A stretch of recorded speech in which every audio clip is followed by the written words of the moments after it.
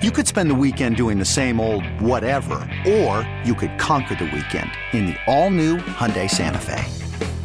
Visit HyundaiUSA.com for more details. Hyundai, there's joy in every journey. Another impressive performance for the Mets, man, dealing with all the adversity that they've dealt with. The 9-4 win against San Francisco on the day that Max Scherzer accepts his suspension from Major League Baseball. What a joke that is. Phil Cuzzi, you suck. Major League Baseball, you're a joke. I'll say it. I mean, I don't know if Max can. I don't want him to get any more trouble. I don't think I get in trouble for it. You're a joke, baseball. Who decides how sticky a finger is? Get the hell out of here with that. Anyway, it's really no harm, no foul. Scherzer is going to miss one start, it turns out. He'll miss one start and be pushed back a day or two in another. But as long as he faces the Braves in that series that is coming up next weekend at Citi Field, all is well. So that is a Friday, Fleegs. That series starts Friday and ends Monday, right? Because we were talking about that where I have tickets. Yeah, it's an old-fashioned wraparound. I like that, the old-fashioned wraparound. And so Scherzer will miss one start against the Nats. And it gives him a little time to maybe, rest a little bit, I guess, and kind of extend it. And then he'll pitch in that series to close that out against Atlanta. And Verlander's due to come back that same week. Right? As of now, it sounds like Verlander may be due to come back. Think about this. The Mets, who are now 13-7, 6-1 over the first 7 games of this West Coast 10-game road trip. They have lost Justin Verlander, who hasn't pitched a game yet for him. Complete joke. Oh, yeah, no big deal. Oh, no, I'm fine. Out an entire month at least. Max Scherzer, who hasn't been very good and now is suspended.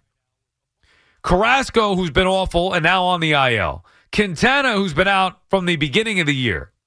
Kodai Senga, the rookie, who's been their best, most reliable pitcher, and he's shown he's struggled here trying to get through 5. They've lost Edwin Diaz for the year. They've got a makeshift bullpen right now with a bunch of guys who are just no-name guys. We're seeing them and learning about them for the first time. They lost their starting catcher in Narvaez. Their starting third baseman hasn't produced at all, really, in Eduardo Escobar. And yet the Mets are 13-7. And doing it in ways, and this is a lot like last year. They did the same thing last year, where things just kept going against them, and they just kept winning. It's the Buck effect.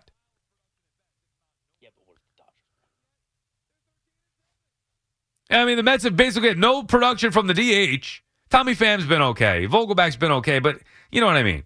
Not great production from the DH spot. Same thing with third base. Same thing with left field. Mild production at best. Same thing with catcher. Mild production at best, if not no production. And yet, they're 13-7. Alonso has been playing like an MVP. Brandon Nimmo playing like an all-star. Heck, maybe even Nimmo's playing like an MVP. McNeil, Lindor's been okay. Lindor hasn't even gotten going. Think of how good this team could be if they ever really got going.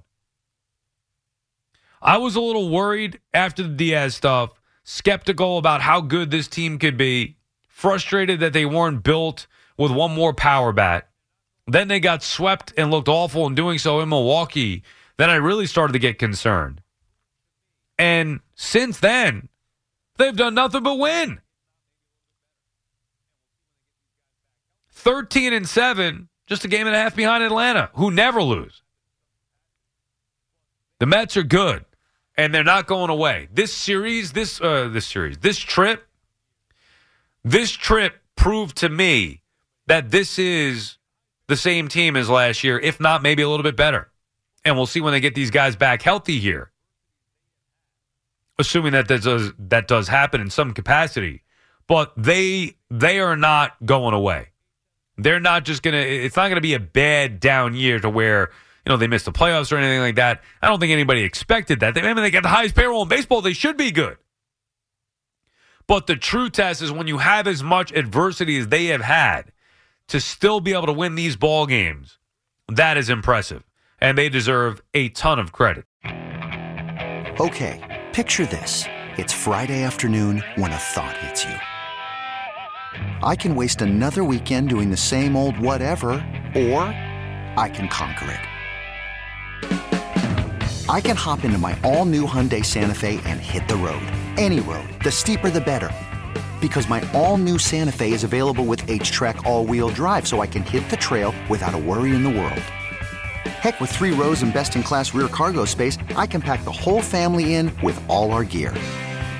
We've got available dual wireless charging for our phones, so we'll never lose touch with civilization, and we won't lose touch with the primordial power of Mother Earth. So which is it? Waste the weekend or do something a little more epic? And conquer it in the all-new Hyundai Santa Fe.